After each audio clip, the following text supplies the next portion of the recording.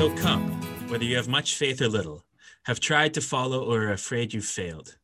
Come because it is his will that those who want to meet him might meet him here. Welcome to From the Narthex, a podcast about faith, life, and Anglicanism. This is your host, Ryan, and today on the pod, I have with me a special guest from the Episcopal Church, the Reverend Dr. Chris Corbin. Welcome, Chris. Thank you for having me. I'm happy to be on. So, Chris, could you just tell us a little bit about what your current role is in the Episcopal Church and I think you have an upcoming move, but just to explain kind of your context for our listeners a little bit. That's right. So I am right now the Canon to the Ordinary for the Episcopal Diocese of South Dakota. The Canon to the Ordinary basically is the bishop's sort of number one assistant.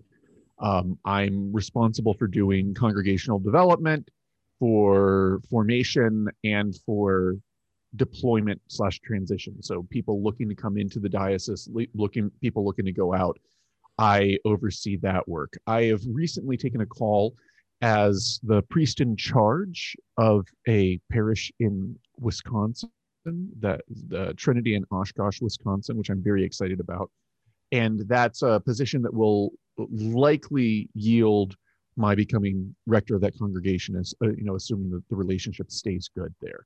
So that'll be starting in just a couple months, and that's probably pretty self-explanatory for folks. But if you're not aware, so the priest in charge, rector, is more or less the senior pastor at a Episcopal church.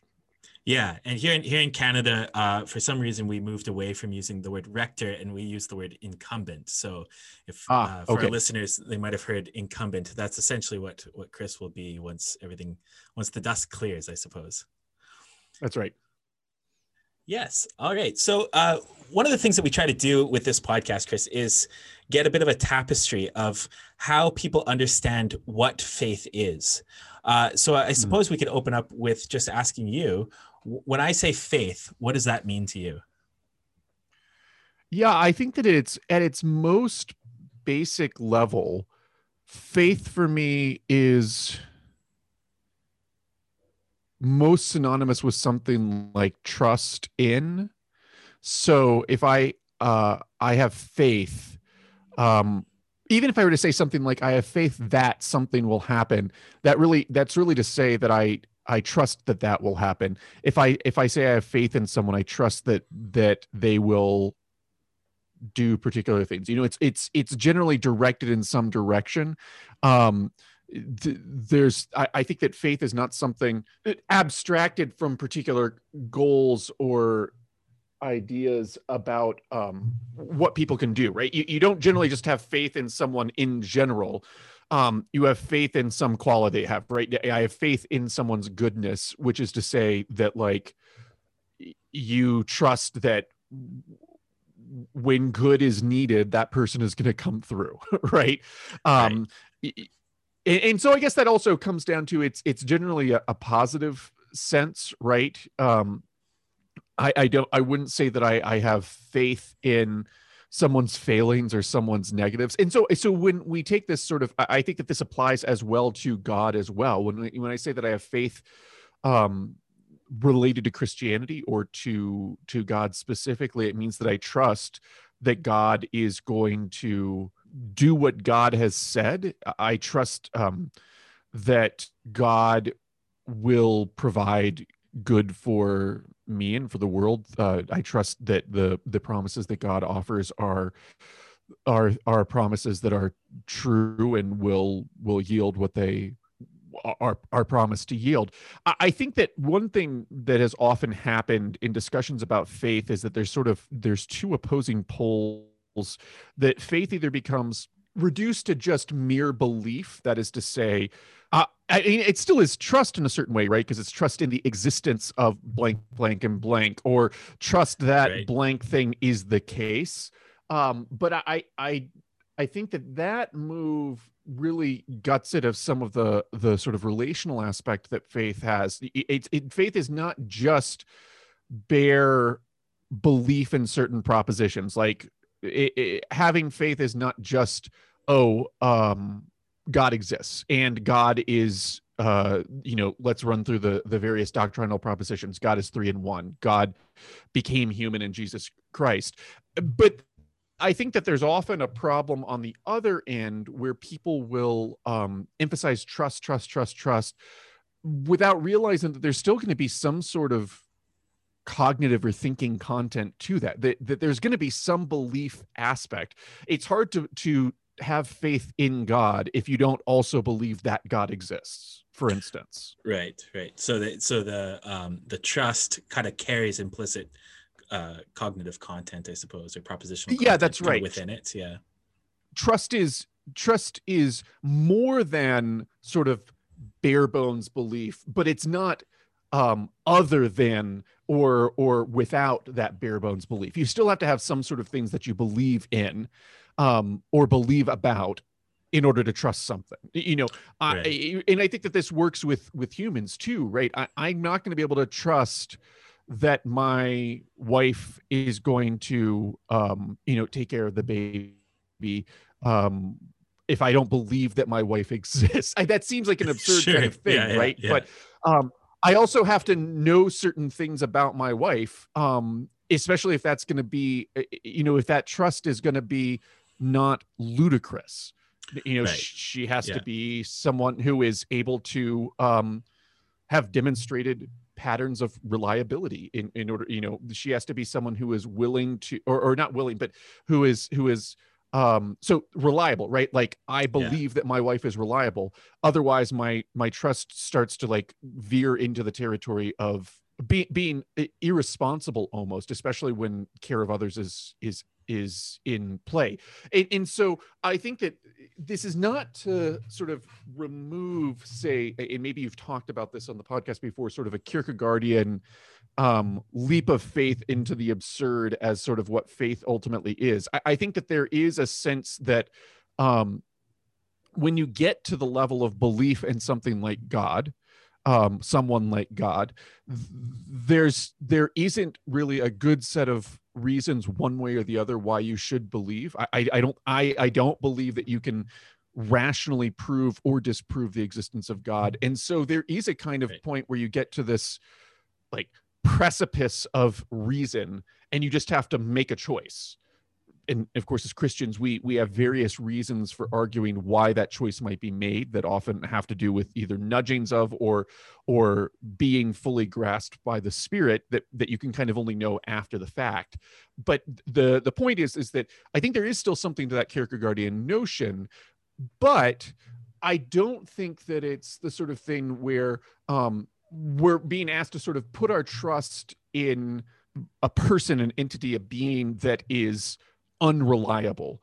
Like we're sort of what's put before us is you can choose to believe that there is this reliable being or not, and that sort of is just something you have to take a leap in. But it's not that the choice before us is you have to choose to believe and trust in this being that the tradition has said has historically not kept up its side of the deal. Right. Yeah, that's really interesting. I especially kind of appreciate the way you've shaped this around a kind of maybe a personalist or kind of a relational account of trust. I've been wrestling with the work of Oliver O'Donovan the last few months, and he seems to suggest that faith has something to do with kind of the erotic or desire, or he actually differentiates between eros and desire, which is a kind of an interesting move. But he this notion that it is a kind of a reaching out, which I think captures some of that kind of Kierkegaardian jump. Like it isn't just wholly a rational endeavor, but at the same time, trust is kind of founded on certain kind of proven reliabilities, I suppose. And so right. Maybe what we could get into a little bit is I know for me, like the kind of the problem of evil and suffering continues to be one of the places where you get a gut check sometimes. So you're like, am I sure that this is a reliable God? Am I sure that the promises I read are actually reliable? And so I'm just wondering, is this something that has, like, where in your life have you kind of come across some kind of reason for kind of leaning on that trustworthiness. Where have you found God reliable? Is that something that's been with you as you grew up, or is that something that kind of has happened all at once? Or Yeah, it's complicated, as it is, I think, for many people. I think, well, what it kind of helps to get at this is some of the relationship between like belief, doubt, faith, these different things. It's interesting that you bring up the question of the problem of evil and the problem of suffering, and what sort of this does to challenge either belief in God at all, or belief in a particular construal of God as good, as just, as merciful, these sorts of things, as reliable. And one of the things I've kind of come to see is, I think that there's at least two dispositions people tend to have. There's kind of people for whom the problem of evil, the problem of suffering, is really sort of the primary thing in front of them. That for them, the question is less, does God exist or not? That's not really the thing that they have a problem with. It's, is God really good? And then I think that there's other people for whom the real problem is sort of existence, right? Does God exist or not? And I definitely fall much more into that second category. When I struggle with doubt, when I struggle with that sort of when I struggle with the issue of trust in God, it's at that level of that baseline belief of, is there even a God at all? In what I found is that for the most part, if I can sort of get over that initial hump, if I can get to a place of sort of not radical despairing kind of doubt, everything else sort of clicks into place for me. But I understand, I understand and have experienced people who have the problem of, I don't really have a problem with whether there's a God or not. I just don't know if I can believe that God is good, or sort of in a Humean sense, is that God ultimately just impotent and defective somehow? Or is that God actually in a relationship with us, or is it more just sort of this disinterested, either sort of, Aristotelian God of the philosophers, or a God of deism, or whatever it might be, but sort of a God that just doesn't care much about the world, and therefore doesn't really intervene that much in terms of evil. And I can say to that, I get it, and I don't really know more beyond that, other than sort of some of the traditional responses to the problem of evil, which I find rather compelling, actually. I mean, like, I find, say, Augustine's account that evil doesn't really have any real being compelling. I find the account that there is a distinction between natural and moral evil, or that much of the suffering that exists in the world is a response to sort of the larger fear about what that means about sort of our ultimate destiny, as opposed to the actual suffering in the moment. Thomas Aquinas has these sort of interesting explorations of Adam and Eve, and talks about how he's not entirely clear that their objective experience was significantly different before and after the fall, but that what happens with the fall is that the subjective experience of pain, of suffering, becomes much more unbearable, or unbearable at all, because they are sort of like now in a position of feeling just the normal, natural consequences of being a creature, against a backdrop of despair over losing that relationship with God. Right. Yeah. Yeah. That's interesting.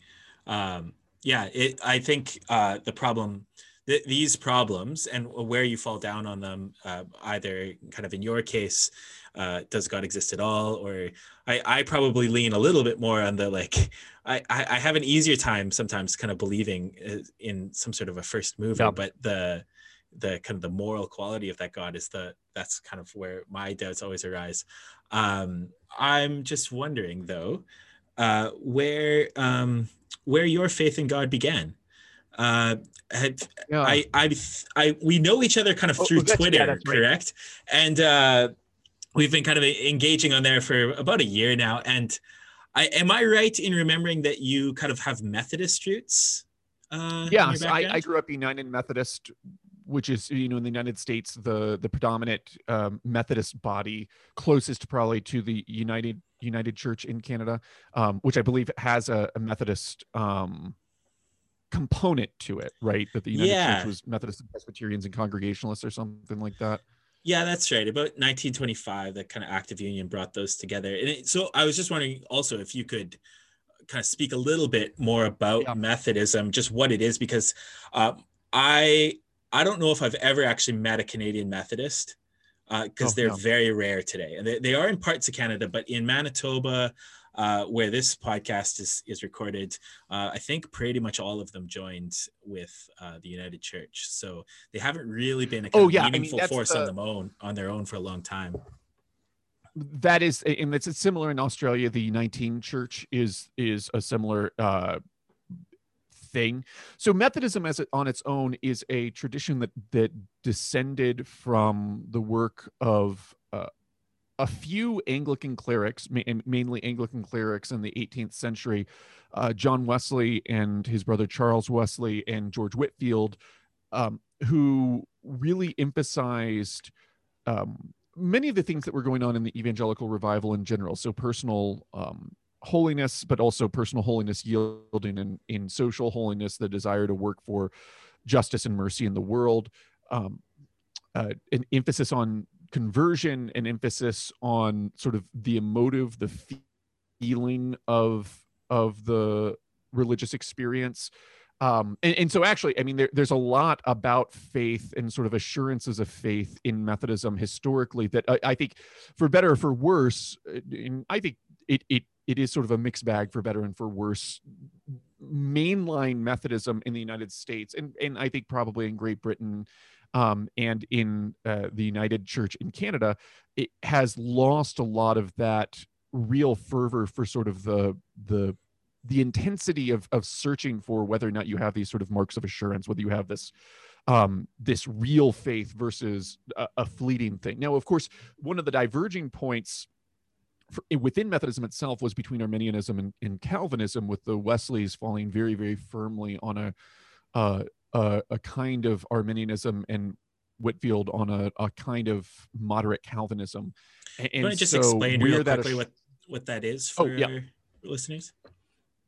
Yeah, so Arminianism is going to be the belief that ultimately, either through some sort of natural capacity that remains in human beings after the fall, or through the sort of working of the Spirit to reinvigorate your capacities, God offers the choice of whether or not to accept salvation in the hands of human beings. And so people have the ability to choose or reject the offer of salvation.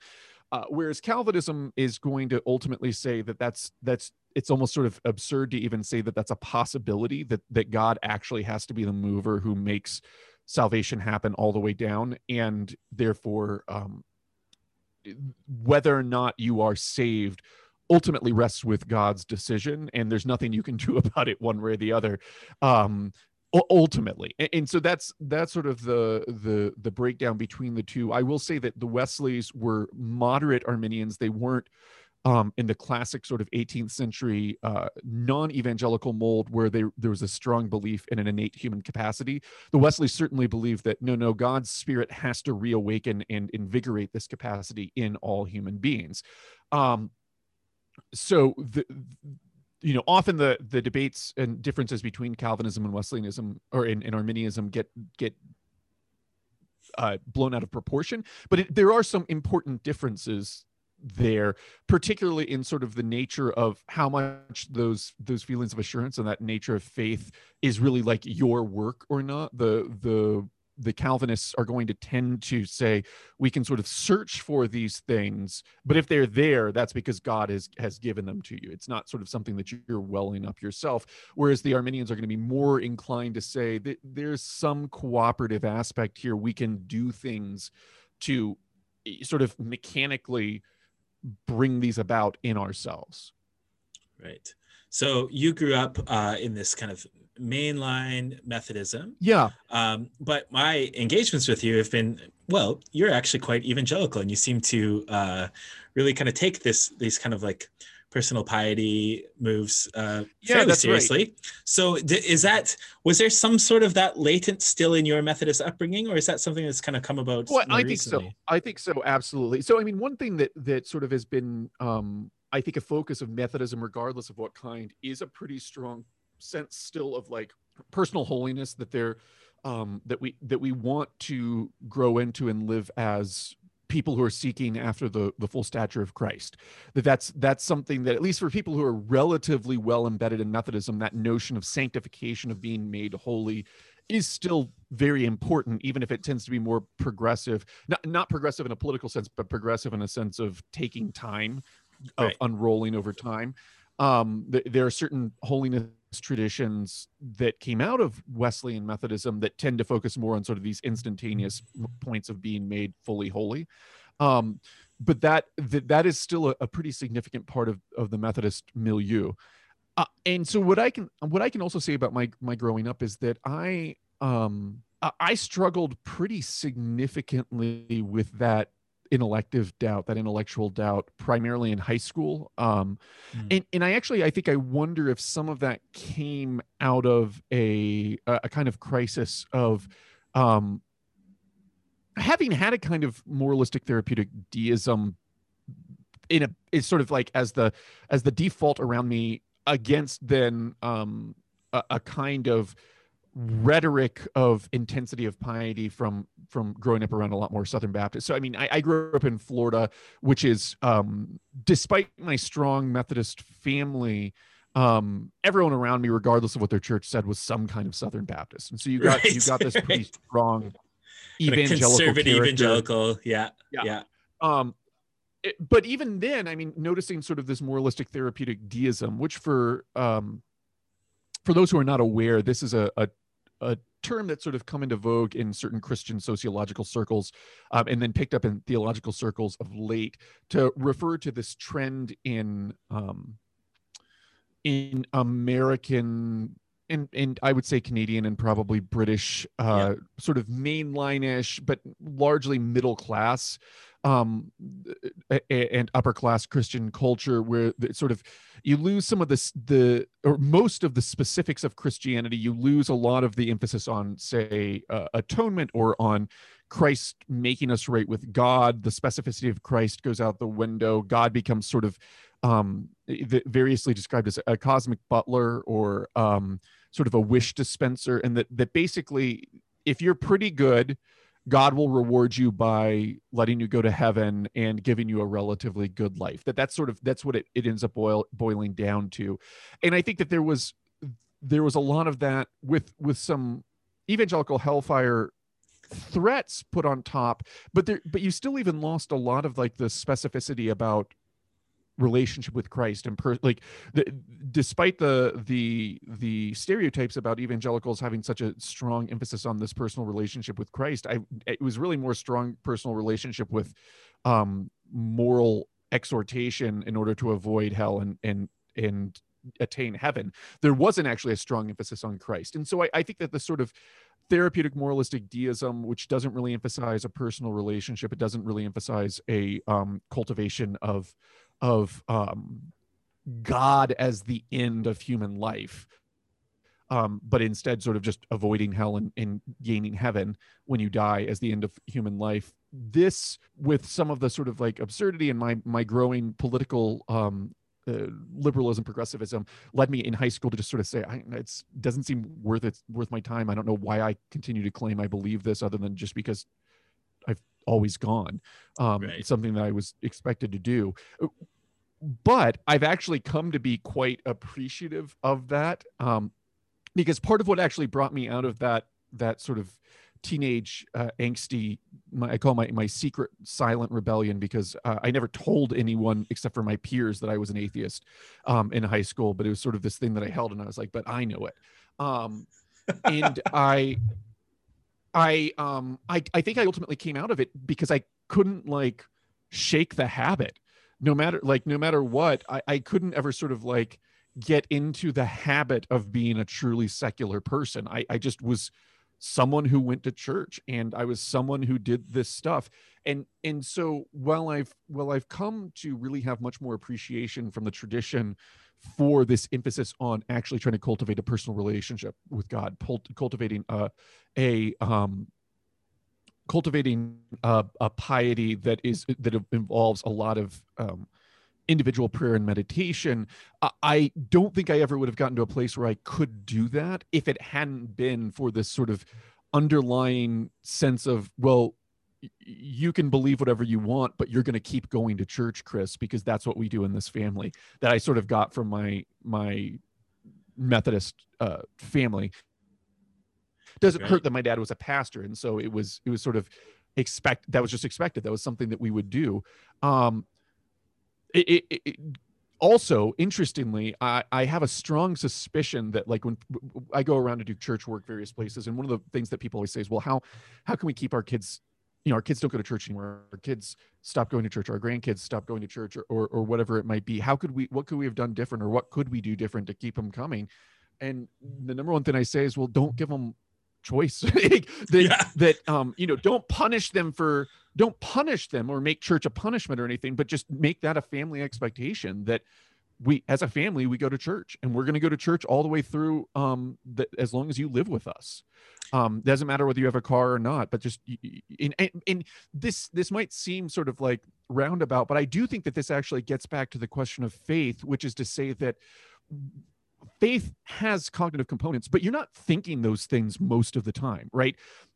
It really is more about cultivating this disposition of, what I've come to see is, when it comes to my mind, I have to sort of make this decision of, do I still explicitly affirm the belief or not? But faith, more often than not, is, I've got to wake up this morning and I don't really feel like going to church, but I'm gonna do it. Yeah. Oh man, I relate to that so much. The best piece of advice I was given before I went off to Bible college was to find a church and go to it regularly.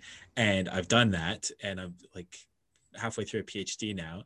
And there are so many times when I could have just walked away from this whole thing, but for the fact that I was still going to church, and I never really stopped going to church. And actually the hardest thing about this pandemic has been like not being able to kind of do that act of going to church. Like, yes, I'm obviously still involved in church, I'm doing online church, I'm doing all these things, but that kind of routine of going to church and like having to kind of like take that inconvenience in my week was something that like held me through a lot, and I've kind of missed this year for sure.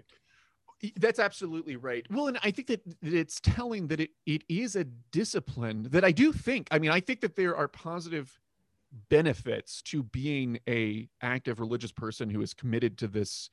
They go beyond sort of just, streams of living water and eternal life and all that. I think that we benefit from living into what God has created us to be, which is to be in relationship with God and to be in proper relationship with each other.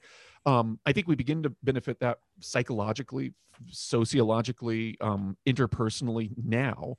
But I don't think that we necessarily, like with other things that are related to health, whether that's eating healthfully or exercising regularly or any of these other sorts of things, that doesn't mean that every time you do it, you feel those benefits, or that there aren't short-term higher pleasure things that you can do that are going to tempt you away from it. I mean, so like with eating well, I could eat probably a gallon of ice cream every day, and it would feel really nice while I'm doing it. It would feel much nicer than eating most of the things I need to eat and should eat in order to keep my inchoate low blood pressure down and keep my sort of genetic predisposition towards unhealthful weight gain down.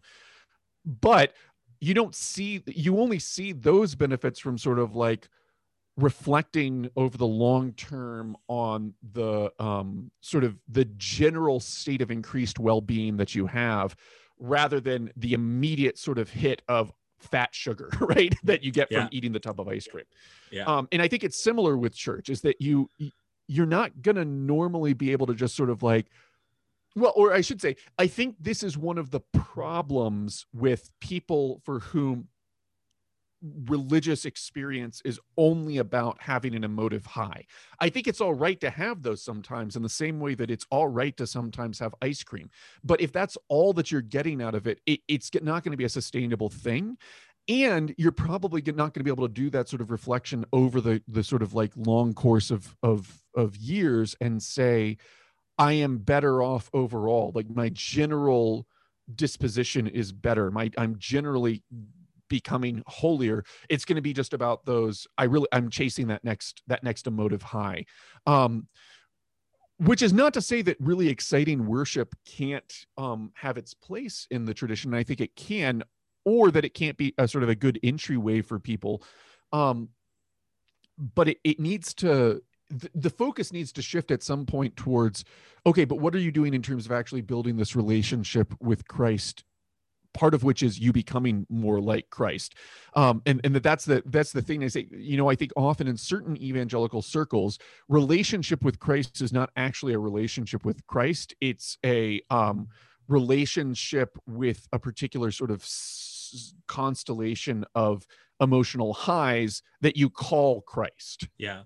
Yeah. But there's not the reciprocity. It's all what am I getting out of this?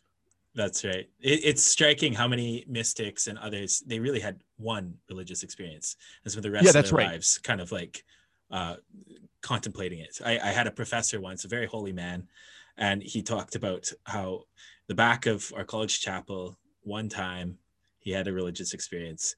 And he said that's it. That's the only experience of God I've ever had my entire life. And he said that was enough. And he said, I get it that other people get more than that, but I got one, and I'm very grateful for it. And this is why, and then he would always end it with, and this is why you should go to college chapel. That's right. Yeah. Oh, I just also wanted to say, like, in terms of this like long spiel I've gone on about like sort of patterns of church going being able to hold us when we maybe can't muster the emotive or the intellectual sort of active will to go and do it, which is actually similar in my mind to how the creeds often function, is that we say the creeds as a church hoping that most of the time we can affirm it positively, but sometimes we say it together as a church because we need other people to believe for us. Mm-hmm. And that's part of like why we do these things together, that it's not just individual statements of belief that we make on our own privately. But I will say also, like, I wanted to emphasize that I think belief is really important, but I don't think that belief has to always take the form of positive cognitive assent that we are actively thinking about. I think that belief is more about an orientation towards the truth. So I think people can struggle with the affect of doubt, right? The feeling of doubt, which, I mean, I think when we say that, what we really mean is a kind of anxiety about whether or not the things that are in our head are true. People can struggle with the anxiety of doubt, but want to believe. And I think God counts that as belief. People can, like, I think in my case, more often than not, what I mean by belief is that I'm not actively doubting the propositions. Right. So it's not necessarily that I am like, it's that I've moved from a place where I sort of was like ruminating on how these can't be true to a place where I just don't think about it. Yeah, for sure. So you mentioned earlier that your father was a minister, and I guess you've taken up the family trade. Did you realize a couple generations back? Yeah, actually. Okay. So my father is a Methodist minister. My grandfather on my mom's side is a Methodist minister, and then her maternal grandfather was an American Baptist pastor. And so, yeah, it's a couple generations back. So you've made this switch over to the Episcopal Church, which is basically the Anglican Church for our Canadian listeners.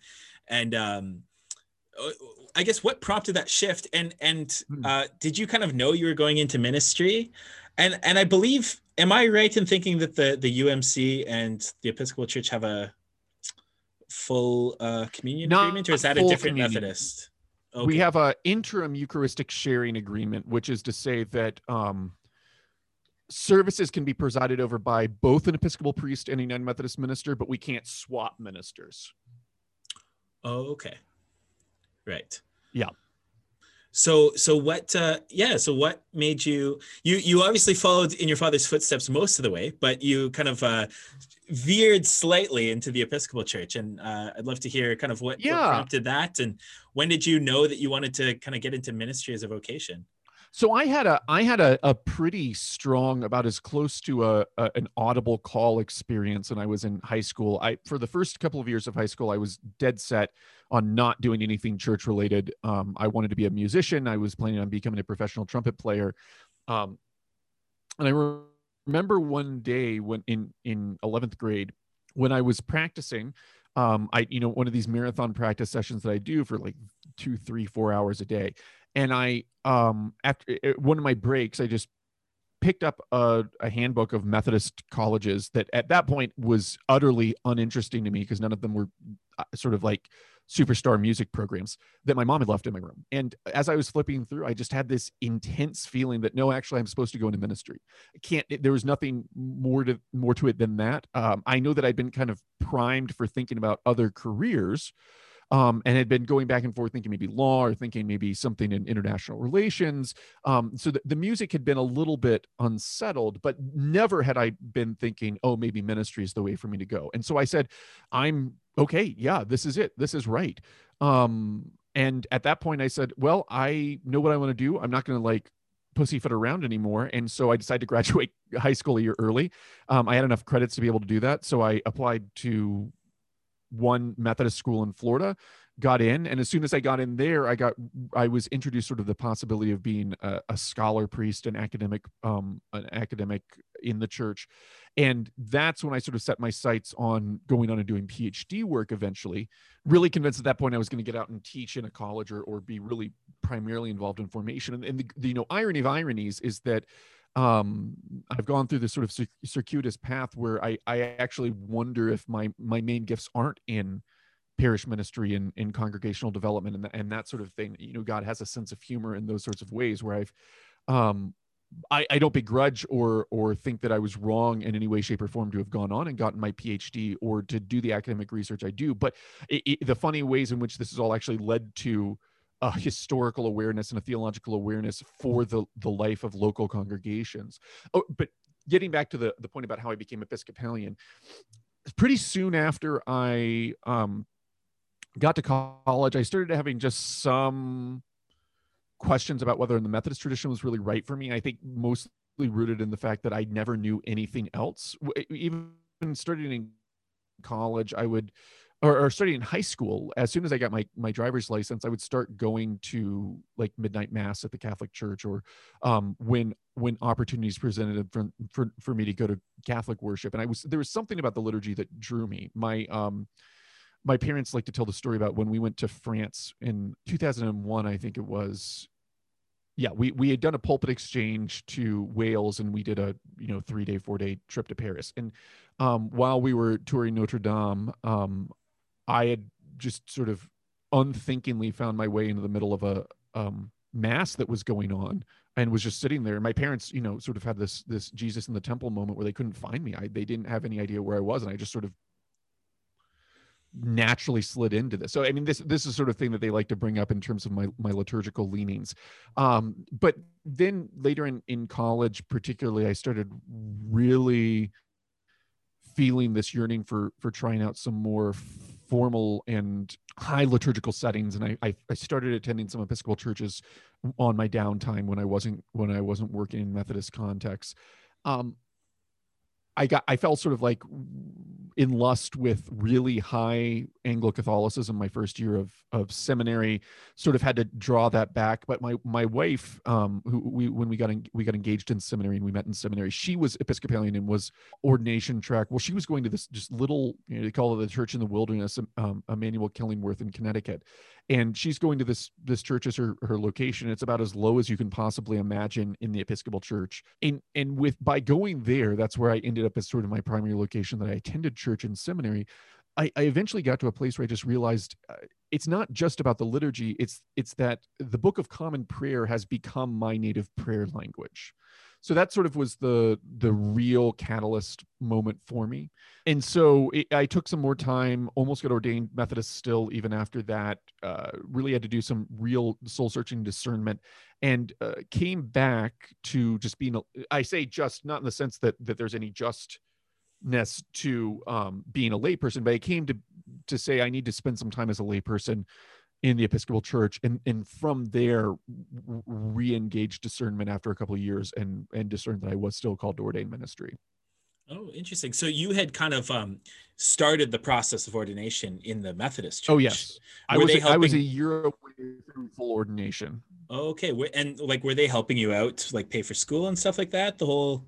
They were, and I'm not gonna lie, that was probably some of the reason I stayed a little bit longer, because there was a repayment by terms, by you could repay by service or by cash, and I chose service. Right, right. Yeah, fair enough. Well, you got to get these things paid for somehow, right? So, well, that's fascinating. So it wasn't really till you were in seminary that you kind of like made, kind of consciously started making that shift. And then, did you go straight into a That's right, PhD program? Yeah. I did. And then, it was kind of, was it during your PhD studies that you started making the move into kind of ordination preparations in the Episcopal Church, or did they recognize some of your other preparation that you'd done, or how did that kind of process play out for you? Yeah, so the preparation in terms of education, that was all recognized. There was no problem with that. It's just that there are canonical minimums for how long you have to be in the process, and that I wasn't interested in just jumping right into those either while I was still in coursework or while I was doing my qualifying exam preparation. And so I did 2 years of coursework at Vanderbilt in Nashville, and then did the rest of my PhD work in absentia in South Dakota, moving back because my wife and I had just gotten married, and we did a year apart while I was finishing my second year of coursework, but then moved to South Dakota to be with her. And actually, I mean, I found that it was I think quite freeing for me. I was able to work at my own pace, and I was able to do other things, and the school was going to continue to pay me for the amount of time that I was in school. And so it was a really great, helpful thing. I think that I probably got a lot more work done that way than I would have if I was in the midst of an academic environment still, um, because there wasn't much else to do. Right, right, um, yeah. but yeah, so I did start the ordination process during my PhD, but not while I was in residence in Nashville. It was during my dissertation writing. Oh, okay, interesting. Yeah, so similar to me in some ways. My wife and I spent the year apart last year while I was in Birmingham, and Yeah. this pandemic had allowed me to come home. So that's been good, but it also has allowed me to kind of restart the whole ordination process again. I think so. I'm mindful of our time here. We're pretty much out of time, but you have your fingers in so many interesting pots, and I would love to just kind of get an overview of some of the things you're involved in for our listeners to check out, because I've found a lot of it really valuable. And so, yeah, just tell us a bit more about some of these other hats you wear. Right. So the big thing, the big project right now, I'd say, is Earth and Altar magazine. That's earthandaltarmag.com. That is the project, the thing that sort of takes up the most of my time that is not work related, and that has to that what Earth and Altar is it's a regular daily blog that is dedicated to what we're calling inclusive orthodoxy, which is more or less the ability to both recognize full inclusion of women and LGBTQ folks in the full sacramental and leadership life of the church, and also be able to more or less say the creeds, as in the Nicene and the Apostles' creeds, without crossing your fingers. Part of the reason that this exists is that we've sort of noticed a cohort of rather online younger mainliners, but primarily Anglicans, Episcopalians, and Anglican Church of Canada and Church of England, and a few other parts of the Anglican Communion folks. But there are Lutherans and Methodists and Presbyterians as well who sort of have taken this on, who have been sort of frustrated by the reigning assumption that if you are politically progressive, you will also then be sort of reveling in heterodoxy and sort of pushing the boundaries theologically, which, I mean, I certainly have opinions about that, but I mean, there are defensible ways to do that. Or the idea that, like, if you are theologically orthodox, sort of holding to the historic beliefs of the Christian tradition, variously interpreted broadly or narrowly, you must be sort of strongly conservative in your social and political and economic views as well. And so one of the things that I actually noticed from my time in the theological academy, specifically with being around theologians, was that there seems to be not this connection, that more often than not, you have people who are relatively theologically orthodox, who also tend to be pretty progressive, particularly on social and economic issues. And so this sort of led me and a couple other people to begin really saying, like, where is this space in the public Christian discourse for people who want to say, you either can hold these together, or in fact, things that will be labeled progressive social and economic and political stances actually can arise out of a pretty firm, robust commitment to theological orthodoxy. And so after having had some tense run-ins with folks who are kind of, particularly on the liberal side, gatekeepers of this sort of idea that no, inherently liberal or progressive theological positions and political positions have to go together, we said, okay, well, we're going to stop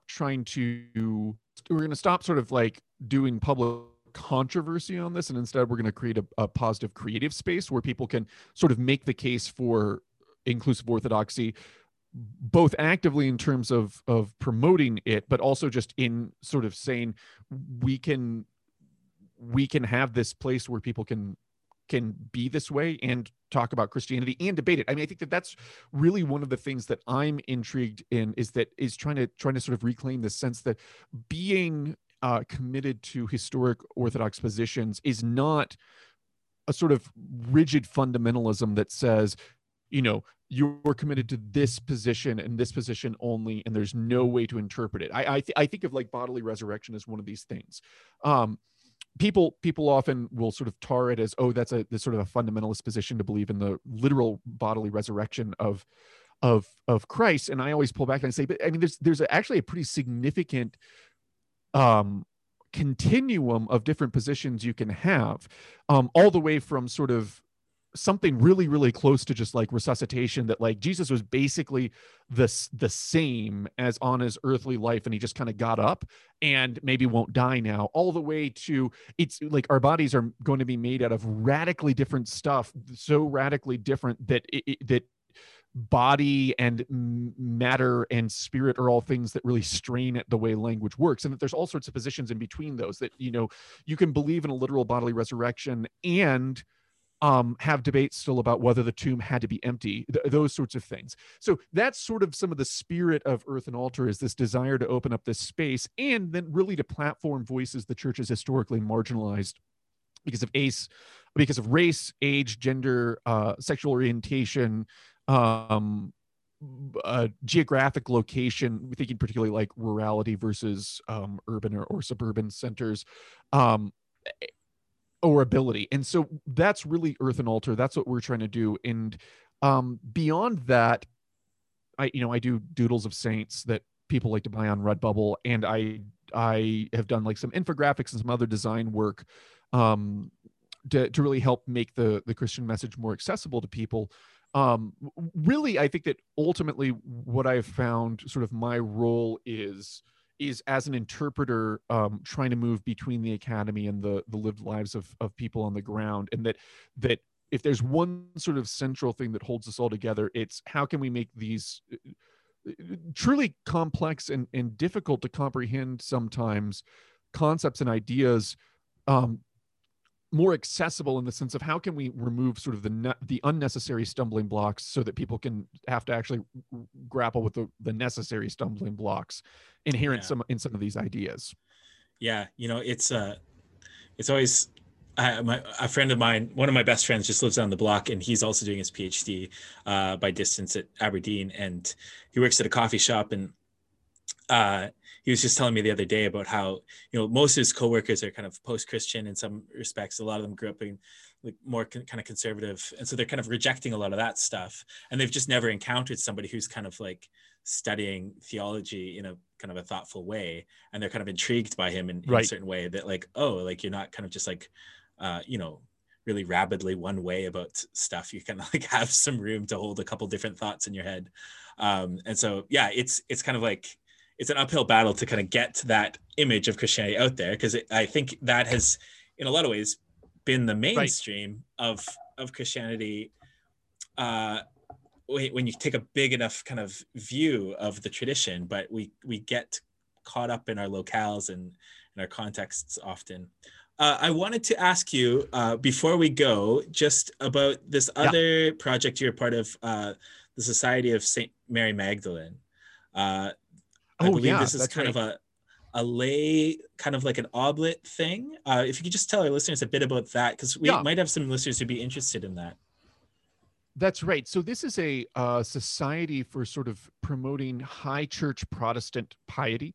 High church Protestant being sort of, do you kind of jive on the liturgy, but also do you have a strong sense of wanting to have like a stronger, more intimate relationship with God in Christ and grow in holiness? That growth in holiness is the main focus. We take our inspiration from sort of the high Protestant precedents in, say, the Puritan conventicles, or the Pietist collegia, or the Methodist class and bands, but these schools of piety, these schools of holiness that emerged when people wanted to sort of take their Christianity to the next level. And that's really what we're about, is saying, how can we provide mutual accountability for each other, provide some discipline for each other that is not oppressive or regressive, so that we might be able to, grow into the freedom of a Christian, which is the ability to be more and more like Christ, and the flourishing that we think as human beings comes along with that. And so you can go to ssmarymag.com, and that would give you some more info on what we're about, and sort of how you can reach out. We are pretty small right now, and there's sort of an apprenticeship process that takes shape, where if you want to join, you come sort of as a provisional member for 3 months to try it out and see if this is really something you want to commit to, and then you commit for a year at a time. One of the things that really, I think, distinguishes us from more Catholic orders is that we think that it's necessary to constantly sort of re-up your commitment. It's not a sort of one and done vow that you make, and so that's what we're about. We're really excited about seeing what happens. Part of what I was actually going to say, and this actually dovetails, I think, quite nicely, is that one of the other areas I really see myself in engaging with is, yes, evangelism, but also renewal. I'm interested in how can we help the people who are in the church deepen and grow in their relationship with God through Christ in a way that really leads to inner transformation, in a way that really sets them on fire for the proclamation and anticipation of God's kingdom in the new creation. That's something that I'm deeply committed to. And so I often say that for all my sort of going on and on about my commitment to orthodoxy and my love of orthodoxy and heterodoxy, or orthodoxy and heresy, is not the primary dividing line I'm concerned about in the church. The primary dividing line I'm concerned about in the church is whether you believe or want to believe that God through Christ actually makes a real difference in your life, or whether God is just sort of an interesting idea that you can kind of take or leave, and sort of, as long as it's helpful, we'll kind of keep it around.